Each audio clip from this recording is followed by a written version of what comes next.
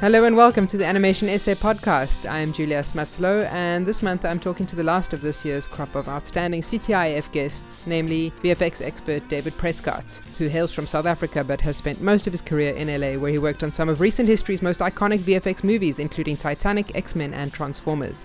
David has an amazing knack for turning his experience into advice you can actually use, so get out those moleskins and let's talk about imposter syndrome, the importance of showers, and why there's nothing left for the VFX industry to do. Just kidding. Well, not really. I really love the way that you crystallized your experience into these nuggets of wisdom. But yeah, a lot of your stories that I think we enjoyed was ones about lying, cheating, and just brute forcing your way into the industry. I wouldn't say cheating. Okay. I knew that there was no industry here at the time, right? I think there were 2 SGI boxes and a paint station at a company was called Magic Touch, a Dreamwave at the time. The house next door, I think, had 2 or 3 SGI workstations. That was it in the whole country. And I had a Quantel paint box. And then SABC had a couple of paint boxes and things. That was it. That was the entire industry. So. And then a stop motion unit in the basement of SADF, apparently. Right, yeah, they were. Well, I built the stop motion thing. They hadn't done that before, but they had this education technology thing. So what you ended up with was there really was no hope. There was nowhere to get in. There was no one making film. There was a couple people doing SABC idents, news logos and shit. So the only way in really was you had to get into one of these companies. And I had found through a creative, I still remember his name, that this creative placement agency for advertising, her husband worked at this company that Hilton Travis worked at. And the only way I was going to get in and on a box was to say I used it, because no one had experience on those machines. There wasn't anybody. There was almost no one in the world at the time who used them. So it wasn't just here. There was no experience in the world using those paint boxes. So I had to get in somehow. And I, by some grace, had just seen these guys at a broadcast or technology expo out at Kyalami. And I just told them that these guys had taught me how to use it. And I have no idea where that lie came from. It just was in the interview, and I just yeah, I could. So it was a spontaneous decision. Oh yeah. And then I walked out and I felt so bad, because I was like, what the hell have I done? And I was like, well, if I get the job, I will never lie on my resume again. I will just never do it. Like a bargain with God. So bad, yeah. And then I got the job, and the funny thing is, what I didn't say is I got the job, but I had to work for free. Oh yeah. In my first 3 months, I went in and I said to him, in some just complete stupid young ego thing, I said, okay, I'll work. How old were you? I was 20, 19. I just finished the army, 20, so army and college, so 20, 21.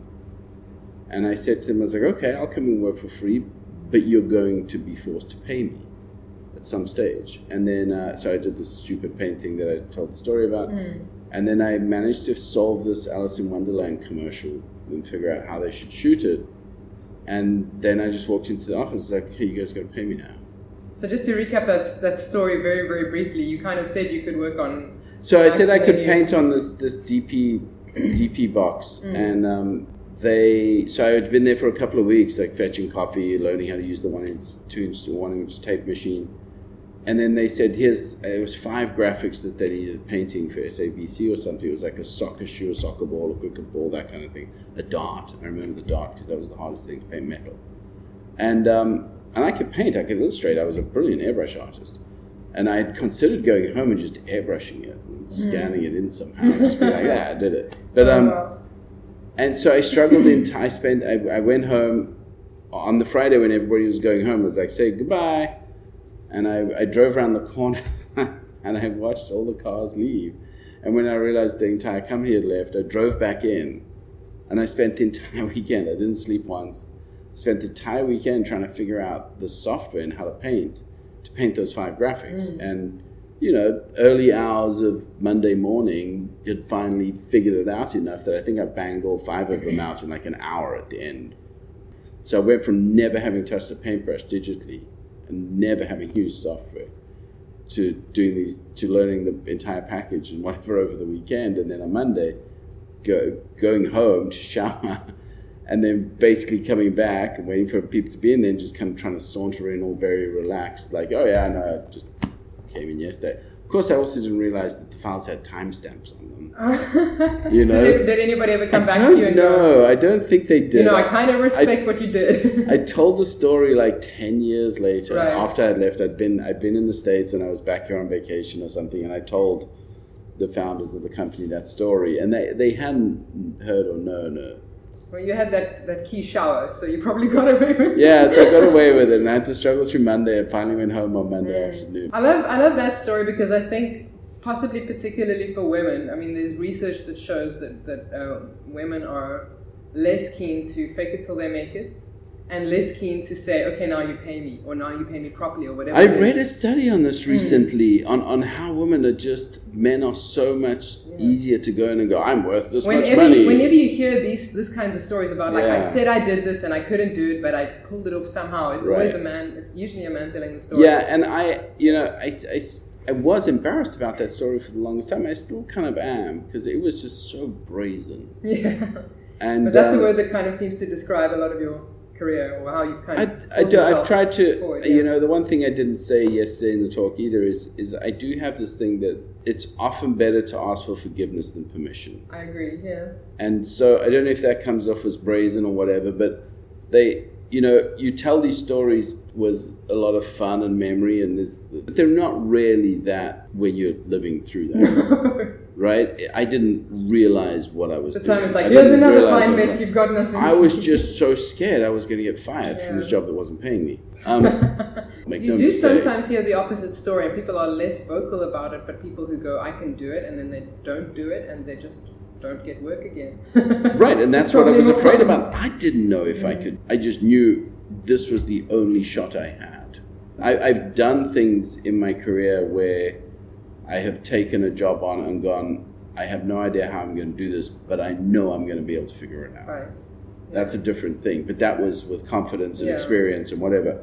That instance was not that. That was, I had one shot. There was no backup plan. I was just going to go home and never let them speak to me again. I was just going to go hide. You said about recognizing the feeling of fear, but then also knowing, later on in your career, knowing that you could figure it out, brings us to one of my favorite other points of yours in the talk, which was that see imposter syndrome as an ally. Because the imposter syndrome is something that only recently I started paying attention to. I mean, within the last few months. Really?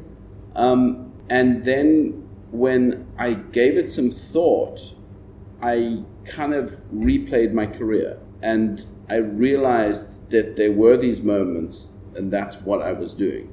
I hadn't thought of it as the imposter syndrome, but there were these times in my career where I just kind of got comfortable, and I was now, I'm not going to say good at my job, but I was now capable of my position. And at each one of those moments, I wouldn't say I got bored or anything, but I was like, okay, what's the next challenge?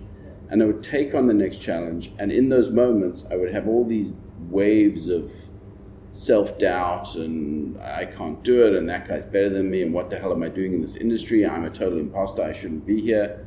And then I would figure out that position and that role and that task, and then I would get comfortable again. And so just recently, when someone was explaining to me how much of an imposter they felt in the industry, I just kind of went home that evening and I gave it a lot of thought, and I just started to kind of replay my career back and realized that I had done that, not consciously, but I hadn't thought of it as this imposter syndrome. But I know that consciously I have gone, I'm comfortable, I'm happy, I can do this job for the rest of my life. What's next? Yeah. And then I don't feel like an imposter anymore. Something must be wrong. And then try to level up again. And so that imposter syndrome is just a good way to describe these kind of peaks or these climbs in my career where I've climbed and I've been really happy and comfortable and I've plateaued, and then I've said, okay, it's time to go again. And so I think if you identify that just about everybody feels that way. They all feel like imposters. It's really common, and because it's not so much spoken about, we don't realize everybody's going through it. But it reminded me of another, I can't remember whose quote it was, but it was the reason I once quit a job, where it said, make sure you're never the smartest person in the room. I know. And if you ever feel like you're not the smartest, but if you ever feel like you're kind of getting something that other people aren't getting, that means you can't learn from them, and then it's time to move on. Yeah, but then there is also that side of is that time to mentor then and put back into it, right? Yeah. So I do think that a lot of our industry is all about the me, and people don't put it back in, and that's everybody's personal choice. I just, one of the bullet points in there is find people who will invest their time and appreciate how valuable people's time is. And so I know the people that have invested personal time in me beyond that, where they're just getting the job done, where they've actually come and spent time with me, or they've really pushed me. And I've always tried to appreciate that and also then, pay it back. Yes, as you were saying, you said time is the most valuable resource in this It industry. is. I think it's the most valuable resource for anybody, anywhere. Because Anywhere, it's the one thing you can't make more of. Like every human it's being always gets about 24 hours a day. So. Time balance or life balance. I noticed that one bullet point that was maybe conspicuously absent from your talk compared to previous people that I've spoken to is you didn't really put emphasis on a work-life balance. You seem to be someone who was just go, go, go. You had that line about when you wake up in Africa, you run. Yeah, so I wanted to do this so badly since a little kid, and it's interesting. I had a couple of conversations. I had a conversation with someone the other night. They left school at the same time as me, and they went to Europe, and they traveled for a year, and then they did that for a year. And I've always regretted not doing that. I do regret that in my 20s and 30s, there was nothing more important than work to me. Absolutely nothing. I sacrificed a ridiculous amount of personal relationships, friends, everything as a result. And it's not something I'm proud of. And so work-life balance, I don't know that I buy that. I think work is part of life, and if that's what you want your balance to be, then that's what you do. But you can't complain about it, right? So I wish I had done things differently, but I can't complain about it because I made those decisions consciously. Now I've got to a point. So you feel there has been a trade-off, though? It wasn't. Oh, without a doubt. Right. No, without a doubt. I traded off a lot of life experience and stuff that now, as you get older and when you try to do things, it hurts. Maybe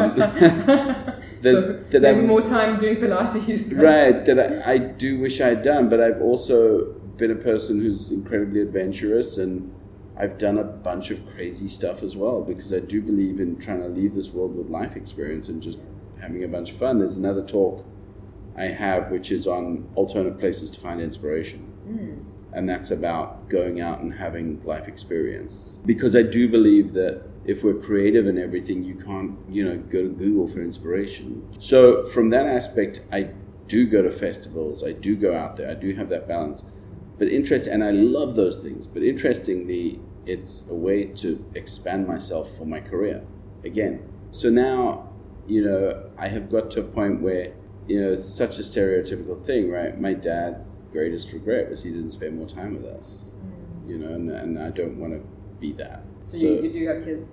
I have a grandson that we're raising. My wife has a grandson, so we're helping to raise him. And he's a fantastic young man, and he's wonderful, and he's amazing, and I want to spend more time with him. One of your other lessons that I think speaks to how you can find that passion in your work was work for Goosebumps, which I just absolutely love that idea. Yeah, that is something I've had since the beginning of my career. I've always said that you work for Goosebumps. And for the longest time, I always said, if you work for Goosebumps, you don't need money. And then at some point in my career, I was like, hang on, I'm really good at this. That guy's earning more money than me. I'm better than him or her. I should earn more money. And I started really paying attention to what people were earning and realized that I'd worked a huge chunk of my career for only Goosebumps. and something else that's endemic to this industry. Yeah, you don't, nobody's going to pay you just because. You have to ask for that. Yeah, if they see you're enjoying it, they'll probably be like, let's take off the zero and see if you'll keep doing it. Right, and so the Goosebumps thing, for the longest time, in the early part of the industry, when I first moved to the States, people always thought like, oh, those guys are geniuses and doing Titanic and that. We had no idea what we were doing. We invented that stuff as we went. And so there was an amazing amount of, we had MIT scientists and guys who put rockets on Mars and stuff like that working for us because we needed super smart people. I wasn't that. And also it sounds very much as if James Cameron kind of likes to surround himself with those people because he's actually in it for the science and the... He does, I think. The submersibles. Yeah, I think he and his brother and that have definitely they definitely get off on that kind of thing. And there was... Digital Domain was nowadays with .com in Silicon Valley and that you'd call it a disruptor, right? But Digital Domain was out there to rip the rug out from everybody's feet and do things a different way and kind of be these bad boys and stuff. So there was that aspect of it. But what I realized there was this kind of peak moment in visual effects for me where you went to work every morning afraid. Because you really didn't know what you were going to do, but you left work every day with goosebumps. Yeah. And so I kind of always thought that was like the perfect balance. You went in a little antsy, but you knew you had all these amazing people around you, and you'd now solved enough problems that you knew what this team was capable of. And that was like peak visual effects for me, where... And that would have been around X-Men time, or? Yeah, it was probably around then. It was probably like the late 90s, early 2000s that I think it was peak visual effects. I think by the time we had done like Day After Tomorrow, and then by the time Benjamin Buttons was done, I remember looking at Benjamin Buttons. I didn't work on it, but it was done in our studio. And I remember looking at that going, okay, there's nothing left to do. You said that in your talk, and I thought it was an interesting kind of challenge to the industry. There's nothing left. There's nothing left. No. Do you think that's there isn't a movie that you could make me afraid of making? Is that what it is? Because budget I was trying to think. Budget and time is the only constraint. So if you have a look at Avatar, when I was at Digital Domain in the mid --90s, Avatar was out. We were working on it. We were doing research on it. We had T-shirts and everything. So we could not do it. We couldn't pull it off. There was no way. There was absolutely no way to do it. And you can't say that now. But would you say that maybe VFX has reached a place where if you can imagine it, you can put it on a screen? Yeah. But maybe there's a place to go where they can put things in a format that you haven't imagined yet. Like that's a different thing, right? So that's a different thing. That's a different industry. I'm talking about visual effects for film. Okay. There was nothing left to do. And I know it's a bold statement. If you have a look at like the new way Weta is using their new lighting system, it is amazing, and it is an amazing jump in technology in the industry, and it will make it better, without a doubt.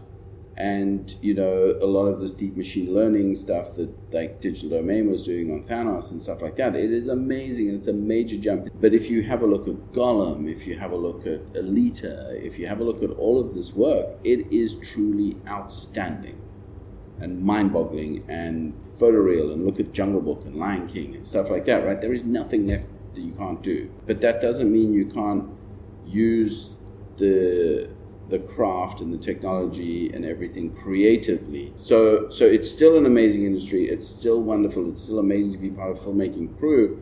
What we're doing now is we're inventing better ways to do stuff we have done before. I like the way that you framed that as a kind of challenge to us here, because we'll sometimes say, but we're just in South Africa and we don't necessarily have the resources that other people have. You can just get it done now. They had this little thing with the students making stop motion stuff on their phones and things. Like, there you go. Yeah, as you were saying, like there's more technology in your smartphone than in all the companies in South Africa. Yeah, so I just see that as this amazing creative enabler. And I think that the stories, animation even, the animation, the complexity of animation stories that you can now do that we couldn't do 15 years ago. So on one side, you go through there's nothing really left to do, but now we can play with it because now we know how to do it.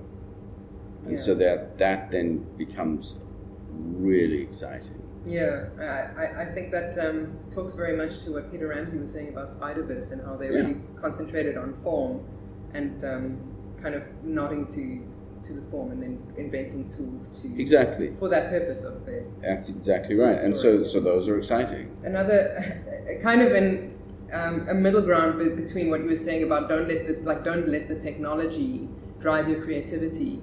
You had another point about if you want to be an artist, go to France and cut your ear off. And I thought there's like a middle ground between people hate that. A lot of people don't like that. There are a lot of people because they really want to be artists, but they're not. But I think there's something. So a professor in art school told me that, and I've held it forever because it reminds me that I'm getting paid for this. Yeah. And I always see true, like, fine art is your own personal expression. It's the expression of your life story. It's the expression of something you want to tell. And you never know if people are going to like it or not, right? We don't have that luxury.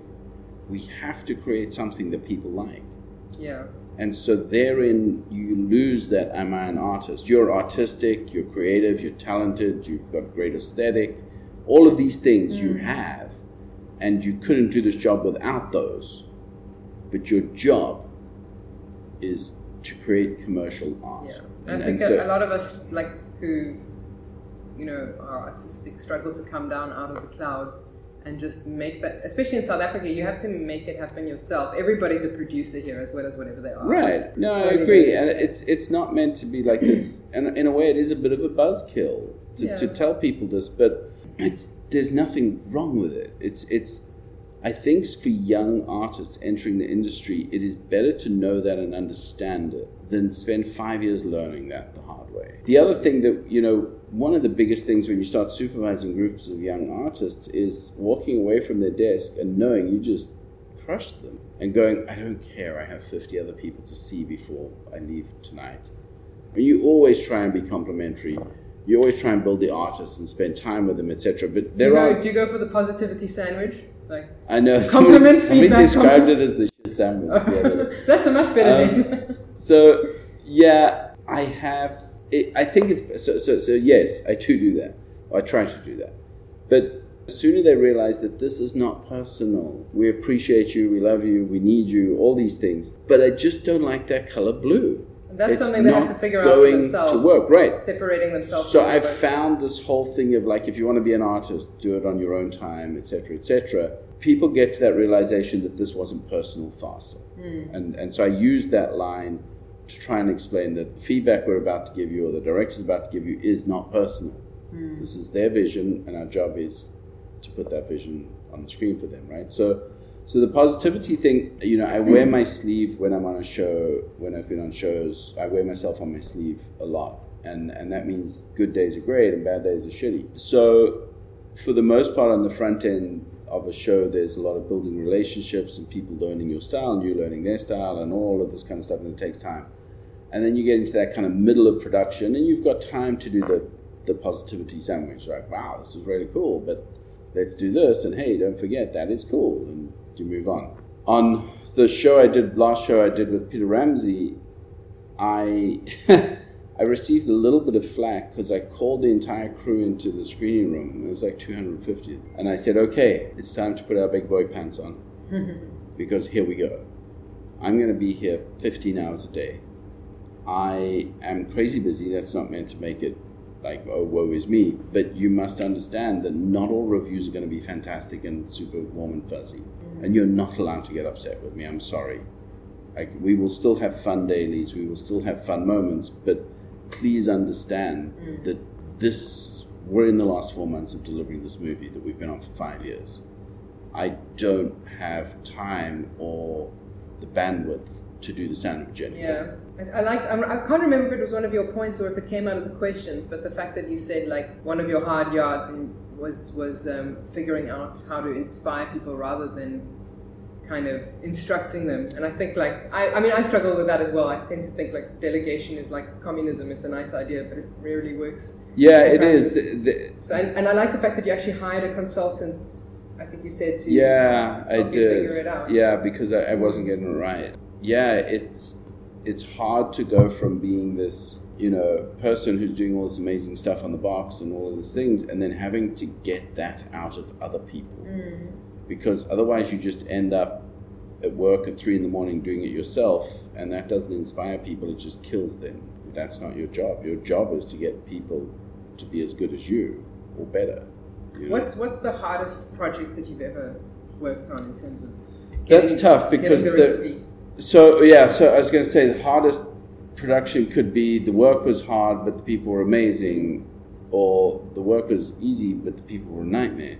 And I think interpersonal people's situations where you were just working with either a dynamic that wasn't working or whatever is always the hardest thing. Someone that kind of stays with you. Yeah, so there's that, and then there's those shows that were incredibly hard, but you pulled it off, and you were incredibly proud of it. And then there's those shows you worked on that just you're embarrassed to have them on your showreel.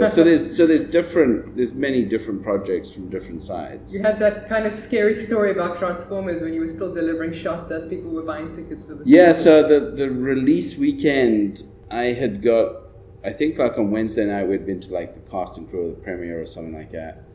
And then walking out, Michael Bay said to me, he's like, hey, so I think there was 3 shots. And hey, so I want to do another version. I'm like, we're released like tomorrow, right? And he's like, yeah, it's fine. We can get it out. We had 9 hours. We can get it out or something like that. And so I spent the weekend just sending off new versions all weekend. They'd be like, hey, we're releasing that one. And so I think I was done. And it was an idea we came up with the idea for the shot with like 3 weeks to go. And it was the very, very last shot in the movie when Starscream disappears off into the thing. That shot was conceived with like 3 weeks to go. And so the whole weekend, I think we delivered. I for some reason I remember the number 9, but I don't know if that was like 9 total finals over the last couple of weeks, or if it was on that weekend. I think we released 4 or 5 different versions over that weekend of that one shot, and it went off into they were like supposedly like I heard, and I never confirmed this, but there were 9 different versions in theaters that weekend. So funny. In a way, it's kind of comforting that sort of crap happens even at that highest level of the industry. Yeah, you just don't tell anybody, right? It's interesting also that at those high levels of the industry, one of the main things that they get right over all that time isn't the technology, or it isn't the team structure, it's the timeline. Like at Pixar, they've realized how much time needs to be put into story, for instance. And I think here we just struggle to still get that amount of resources into the front end of the project. Yes. So figuring out... I 100% agree with that. I always wanted to work on an animated feature. And I went to Pixar and interviewed there on Bug's Life to do some crowd stuff. And I was on a show at Digital Domain. I couldn't leave it. And so I never went. But I remember very, very, very vividly thinking like, wow, there is so much to figure out how to get an animated feature movie working that really that's all our job's going to be. There's no time to do cool stuff. Right. And I think that was part of the reason I turned the job down. And when I, years later, was thinking about leaving Digital Domain, and I was kind of like, I want to go try something else. I've always wanted to do feature animation. I'd like to have a go. Then I got a call to go and have a look at Rise of the Guardians. And I went there, and I remember walking out of there thinking clearly, like, okay, the animation industry has figured out how to make it. That means there's more money left over to have fun with and make better visuals. And that was the case. And so that is what has allowed Spider-Man to happen, right? Because you know how to make an animated movie now, right? It doesn't mean it's easy, but the technology's in place, the production pipelines are in place, producers have done enough movies, we know how much time we need for story, we try to know how much time we need. And the monetization is like all mature as well. Right, exactly. And so now, the effects team has a budget. You can experiment with different looks like Spider-Man. You could do other things. So all of that money just in trying to get it made is now moved into the creative look and everything. And that is now, in the early days of animation, it was just so amazing to see 3D animation happening, right? Well, now we're seeing new forms of 3D animation, and that's exciting again. And so that, I think, is the great thing with film and animation, and the whole point of kind of visual storytelling is that it will always progress. I really do believe that. It will always get better. It will always get more dynamic. It will always be able to find new ways to tell different stories. That's crazy exciting. So that's what gets you up in the morning. Yeah, that's what I think makes you afraid at the beginning of the day. I don't know that it makes me afraid. it makes me gives you goosebumps at the end of it. Yeah, I think so. I went through a wobble a few years ago where I kind of became a little disillusioned with the industry and that. And I realized it wasn't... Was it when the whole industry was going through a wobble around the Life of Pi time? No, it was my place within it. Right. And I realized that was when I tried to move my career. maybe that is one of those kind of imposter syndrome moments where after Guardians, I was like, I could do that again. I kind of want to try something else. I wanted to push myself. I really liked the idea of becoming kind of a creative executive. Right. But I had so much to learn. And so I set off to try and find new opportunities that would push me into that realm. And at first I was like, oh, I'm never going to be able to do this. No one will give me the opportunity. Why would you give me the opportunity? And again, the imposter thing, right? And I struggled for a bit. And then once I kind of got through this one kind of consulting job I did with Double Negative on helping to set up their feature animation studio, I was like, yeah, 20-something years of experience of doing this does pay off. Yeah, and that is you actually know what you're talking about. Yeah, there actually is worth a worthwhile dollar amount. But again, what happened was I then realized that I had to really change the way I work. Because I was used to making these big, massive commitments to directors and things for their movies, knowing that I was going to be responsible at the end of the day to deliver that. And I was willing to take that responsibility. Right. And now I was consulting with companies and giving them advice, but I wasn't going to have to live with it if it went wrong. That sounds like a win-win situation for No, you. that put more pressure on me. Okay. Because I didn't want to leave behind bad advice. Because you can't actually make good on that. Right, and I wouldn't be there to fix it, and that felt like that was a guilt thing. I was like, how could I make sure my advice is perfect? Yeah. And so that was another learning phase on how could I do this in such a way. And so I learned a ton again, and then I became a junior executive, and now I kind of have an exec, I guess, in a weird way. And so that moment of Jesus, should I do this? Am I worthy of this? Am I this, that, the other? So I went through that again. We're talking about the last few years of my career. And I'm really so happy doing what I'm doing. I love this thing I'm doing of working with studios and being this creative above a lot of the senior creatives, the VFX soups and that, and finding ways to inspire them and finding ways to make the movies better. And I miss being on a project and having my project, as it were. But this is the next phase. This is when you kind of give back. Yeah. Feed into the next Yeah, generation. but you know what's weird is I kind of have this thing, people like, so what are your hours? I'm like 24/7. I never stop working from I get Sunday. that impression. But for the first time in my life, I have no guilt not being at work. That's it from David Prescott and me, Julia Smatslow. Before I leave you, we have an appeal this month. We are currently running the 4th edition of Draw for Life, our pro bono drawing program for underprivileged teens. And this year we are running a little short of tablets. So if you have an old one to donate or even sell to us at a good price, please hit us up on the ASA Facebook page or email marketing@animationsa.org. Thanks for listening.